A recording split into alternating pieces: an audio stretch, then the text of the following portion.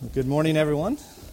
One of the things I really appreciate, Mike, I think without fail, every time I've spoken, he comes up to me and makes sure he knows that he has prayed, that he says, you've been prayed for. And, every time I'm very gracious and thankful. But I must confess this time, I'm thinking in my heart, I hope you prayed long and hard. There are some ideas that are difficult for one of two reasons. Either because they're controversial, not the case today, or simply because they're difficult to get the mind around. And I think that's the case that I found with the topic today, the beauty of God. And it's a topic that I've considered on several different occasions of presenting, and I've chickened out every time. And it chose something different just because I found it very difficult. Hopefully we'll learn a little bit about the beauty of God today. There's a saying that goes like this: beauty is in the eye of the beholder. Undoubtedly, you've heard that saying, beauty is in the eye of the beholder. That was kind of the defense of the National Endowments of the Arts back in the late 1980s. I don't know if some of you weren't born, but a lot of us were, and we remember... I don't know. You may remember the event where there was an outcry about public funding going to certain art organizations because what they were putting forth was not art at all. It was not beauty. Of course, one of the defenses from some of the people that did this art was, well, beauty is in the eye of the beholder. That's what it amounted to. I think it's pretty. I think it's beautiful, so therefore it must be art. One particular example. I don't even want to name. I don't even want to use the name of the piece of art because I don't like one particular word that's in it. But basically, I'll describe it. Basically, was a crucifix in a jar of urine. I don't know if you remember that particular item,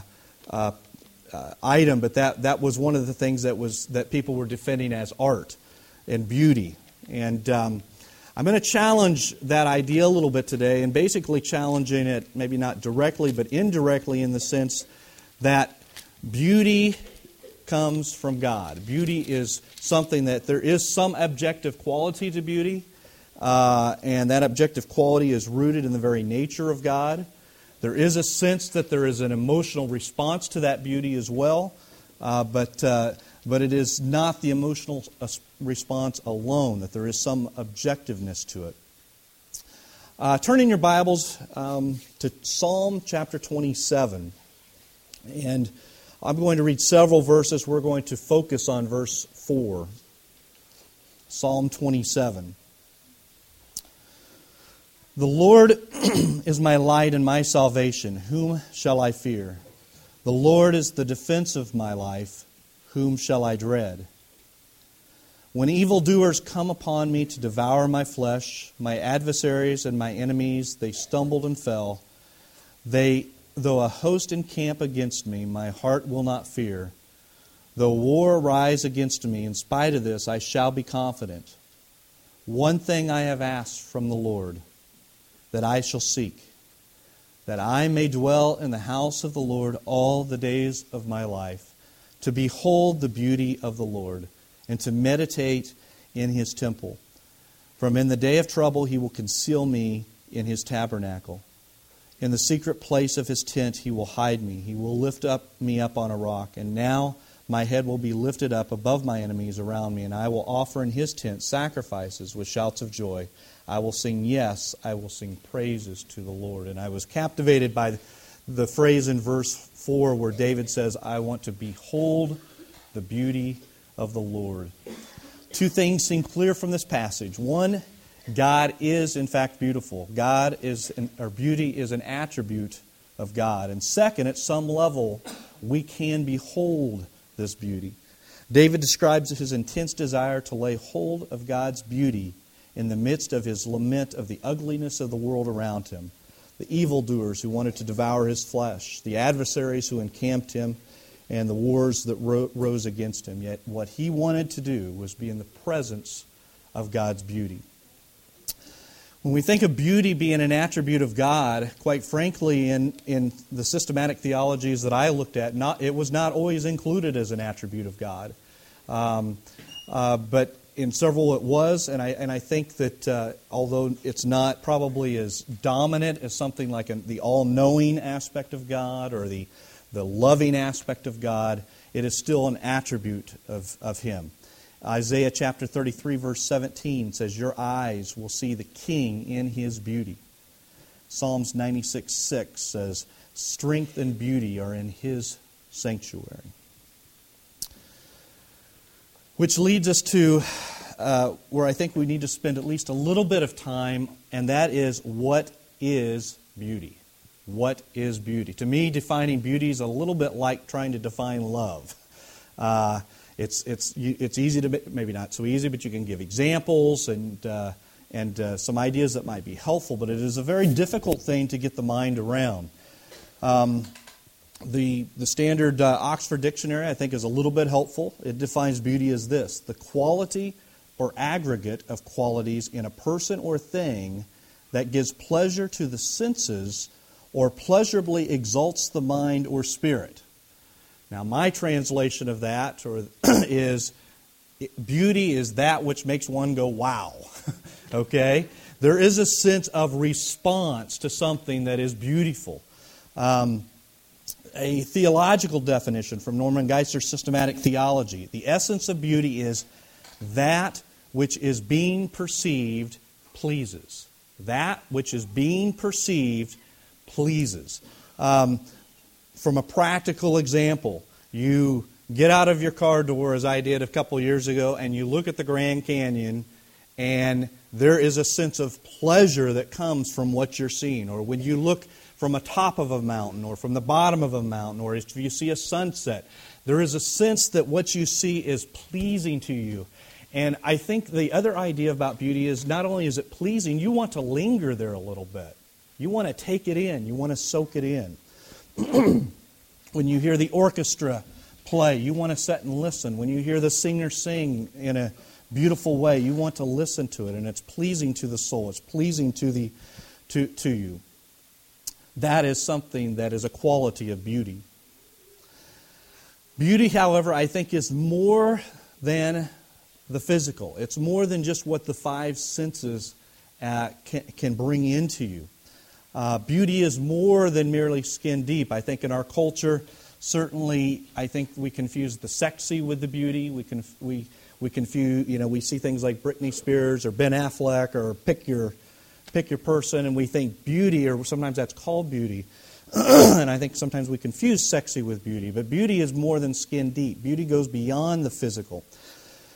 As by way of an illustration, a cute little story. There's a successful businesswoman, and every morning this successful businesswoman would get up, put her makeup on, dress in fine clothes, get her hair just dressed to the T.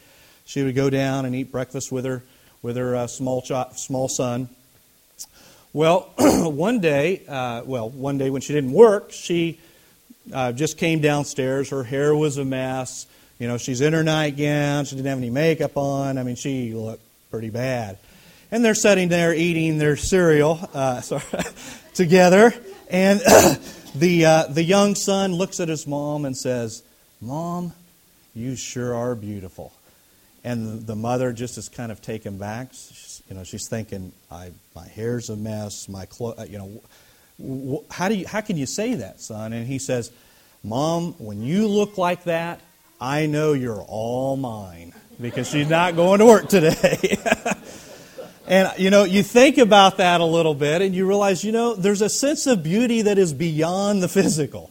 It is beyond what we can see. Let me give you another example. This is one of my favorite paintings. Now, this I don't think is probably in any, the Louvre or whatever's is that in France or wherever that's, probably in no fancy museum, but this painting has seemed to be everywhere I go. It was in the Little Methodist Church in Scranton, had this painting. It was in the church, the Covenant Church in Scranton that I was at that had this painting. And then finally, somehow it's now in my house. I don't know where I got this painting, but this is one of my favorite paintings. And here it is. Now, have you seen that one? That one's now, by any worldly standard, that old man is not pretty or beautiful or going to compete with Ben Affleck for anything, right? From a worldly standpoint. But what's going on in this painting? You have a very simple man with a simple piece of bread, some soup or porridge or something, and what I assume is a Bible. But there is a certain beauty that's in this picture. But it's not a beauty that's found in the face of the man or in anything else. But it's the beauty, it's the idea that what is going on behind this picture that is beautiful. It's called grace. And just read a little bit. Let me just set this up here so I'm not moving it around. Just a little history behind this painting. The true meaning of the Spirit and thankfulness, graciousness, and appreciation brought forth in this picture, grace. Eric Eastrom of Minnesota conceived this picture in the war days of 1918. Here is a picture that truly speaks more than words can tell.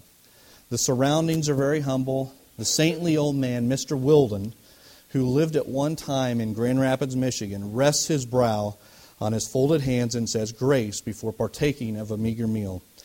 It was in this position that Mr. Eastrom had so often seen him, and he carried with him a mental picture of grace long before he produced it. There is a beauty that's found in that picture. My point is simply this. I think in our physical world that we live in, it's easy to restrict the idea of beauty to only that which is physical and which can be seen and sensed. And my point is, beauty is beyond that. It can include that, but it's more than that. When we think of one of the most beautiful events that ever happened on the face of this earth, not one of the most beautiful events, it was ugly. It was the crucifixion. By all accounts of all of our senses, the crucifixion was ugly. It was horrible. It was horrific. But yet behind that was a beautiful gift of our loving Father giving His Son for our sins. Beauty. Beauty is not limited to the physical. God is beauty.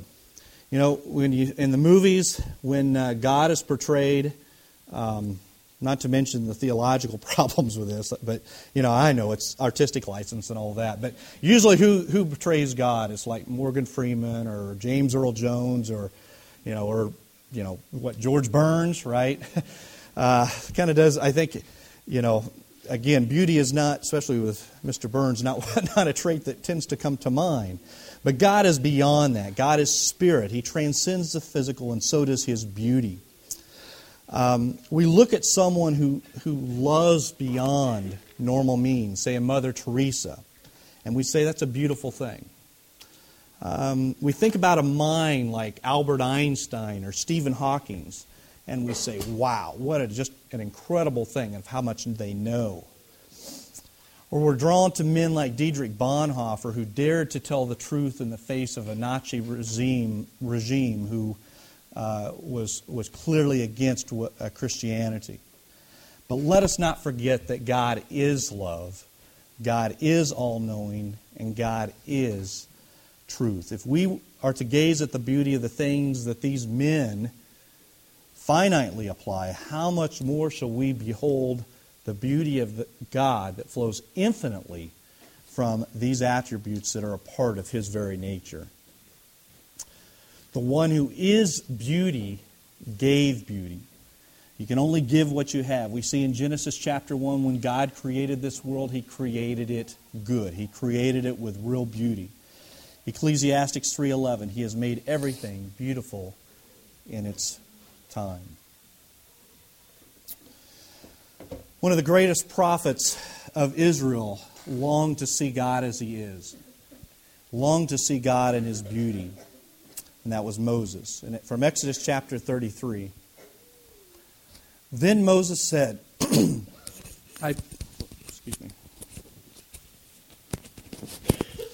Then Moses said, I pray you, show me your glory. And he said, I myself will make all my goodness pass before you, and will proclaim the name of the Lord before you. And I will be gracious to whom I will be gracious, and I will show compassion on whom I will show compassion. But he said, you cannot see my face, for no man can see me and live. Then the Lord said, Behold, there is a place by me, and you shall stand there on the rock, and it will come about, while my glory is passing by, that I will put you in the cleft of the rock, and cover you with my hand until I have passed by. Then I will take my hand away, and you shall see my back, but my face shall not be seen. And quite frankly, we are in the same position, in a sense, that Moses was, is that we are not in a position in this world, in our corrupted, sinful natured, unglorified state, that we can see the beauty of God, to see Him face to face. We can't do it in this life, but one day we will. Right now we see Him dimly, 1 Corinthians 13:12 says. We see the fingerprints of Him. We see His works in this universe, but it's still dimly. It's still not face to face. We don't see Him in all of His glory. The universe and all that it is in it was a pristine creation of God.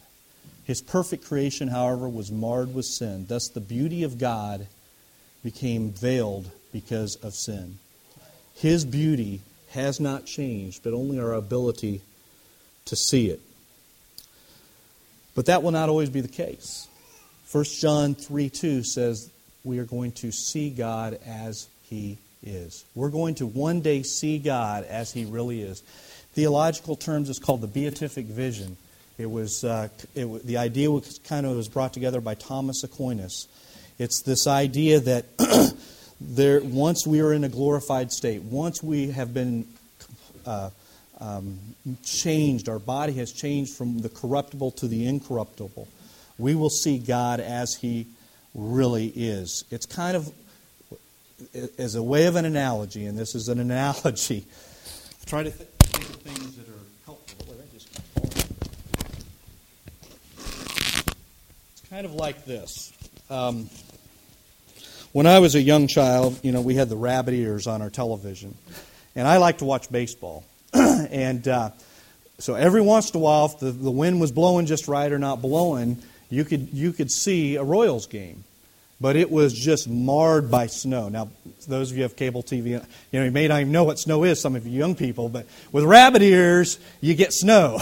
And it's sometimes very hard to make out the picture. And I remember watching game after game after game, and you could kind of see what was going on, but it was just dim. It was blurred. It just was not a clear picture.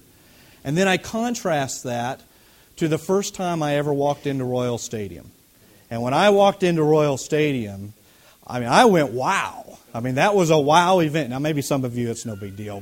But for me, I'm seeing what I saw on TV, but then I was there at a real major league park, and this is awesome. This was pretty cool. There was some beauty there. In some way, in some way of analogy, we're still looking at the snow on the TV right now when we see God. Not that we can't see some of His beauty. Not that we can't see that He is beautiful, but we have yet to see God as He is. But one day we will. Charles Haddon Spurgeon, when speaking of the beatific vision, on a sermon that he gave on January 20th, 1856, writes this: "We shall see the hand and the nail prints too, but not the nail. It has been once drawn out and forever. We shall see His side and its pierced wound too, but not the blood. But the blood shall not issue from it. We shall see Him not with a peasant's garb around Him, but with the empire of the universe upon His shoulders. We shall see Him not with a reed in His hand, but grasping a golden scepter. We shall see Him not as a mocked and spit upon and insulted, not bone of our bone in all of our agonies, afflictions, and distresses. But we shall see Him exalted. No longer Christ the man of sorrows, the acquaintance of grief, but Christ the man of God, radiant with splendor, clothed with rainbows, girded with clouds, wrapped in lightning, crowned with stars, the sun beneath His feet. O glorious vision! How can we guess what He is? What words can tell us? Or how can we speak thereof? Yet whatever He is, with all His splendor unveiled, all His glories unclouded, and Himself unclothed, we shall see Him as He is." I don't know what that's going to be like. I don't know. But what I do know is you can take the most beautiful experience that you've had on this earth, where you've gone, wow, and it's going to blow that away. That I can be assured of, because we're dealing with the reality of who God is.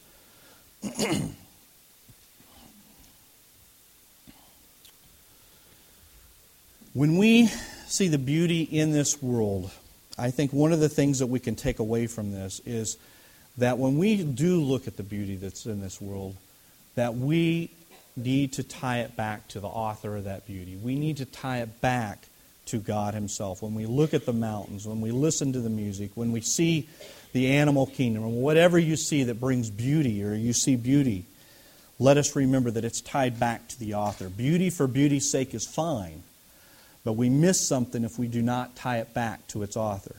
What painting does not have a painter? Beauty is to be more than a human experience. It is a divine experience, because all that is beautiful originates from God. The singer does not sing apart from the gift of vocal cords, melody, and rhythm and words given to them by God. The painter does not paint apart from the colors and the imagination and the steady hand given to them by God. The poet doesn't write from ideas and experience apart to that which was given by God. When the glorious sunset stirs in our inner being, it doesn't do so apart from the one who hung the sun in the sky. When we see beauty, let's tie it back to the author. We need to live with the hope and desire that one day we will see God as He is. We need to long for that beatific vision. We are aliens in this world. Pain and suffering has a way of reminding us that this really isn't our home. It can be a pretty ugly world.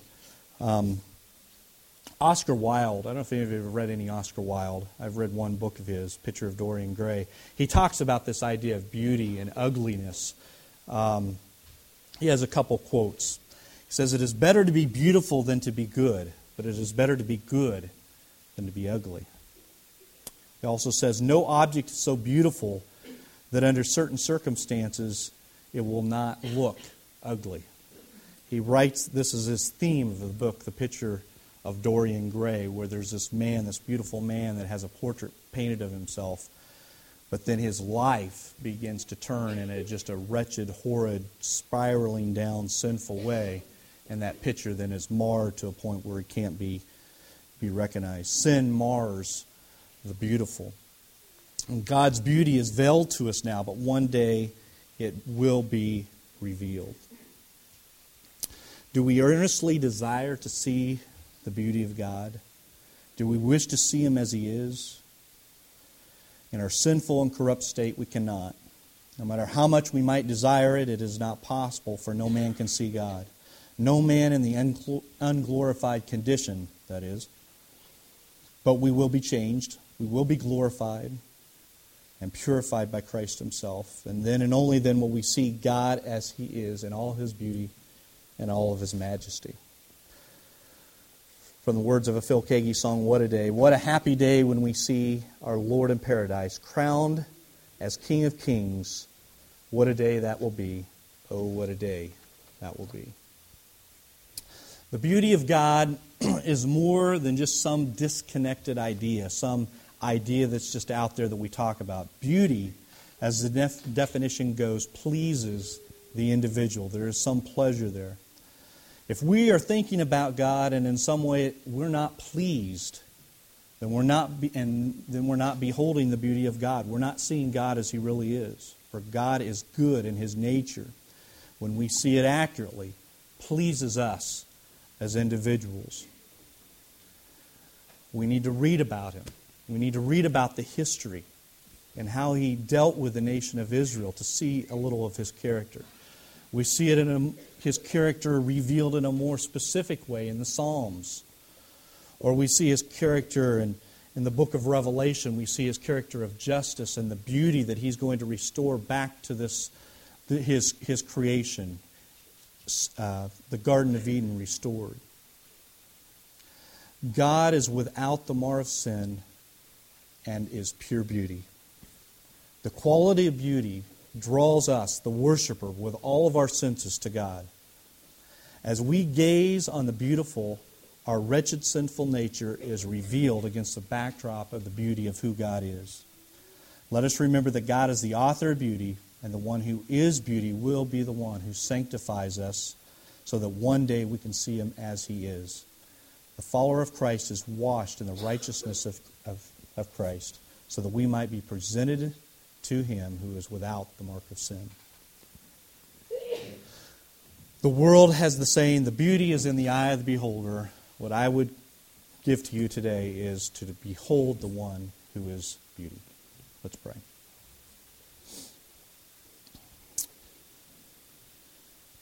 Father, we thank you for this day. Father, as we go throughout this world, we see your fingerprints. We see dimly and a reflection of your beauty. And Father, quite frankly, it's pretty glorious in many cases, even with the mar of sin in this world. And Father, we just look forward to a day, and it is of great hope and of great anticipation, where we will see you as you really are. We will see you in all of your beauty and all of your glory and all of your majesty, because you have changed us. You have removed the sin that's in us. And Father, we just pray that as we live in this world, that we will keep our attention in the world that in this place that you have put us. But Father, that we won't do so apart from knowing what our future is, and the certainty that's ahead of us, and just the beauty that's in your character. And Father, for that we long for. In the name of Jesus we pray. Amen.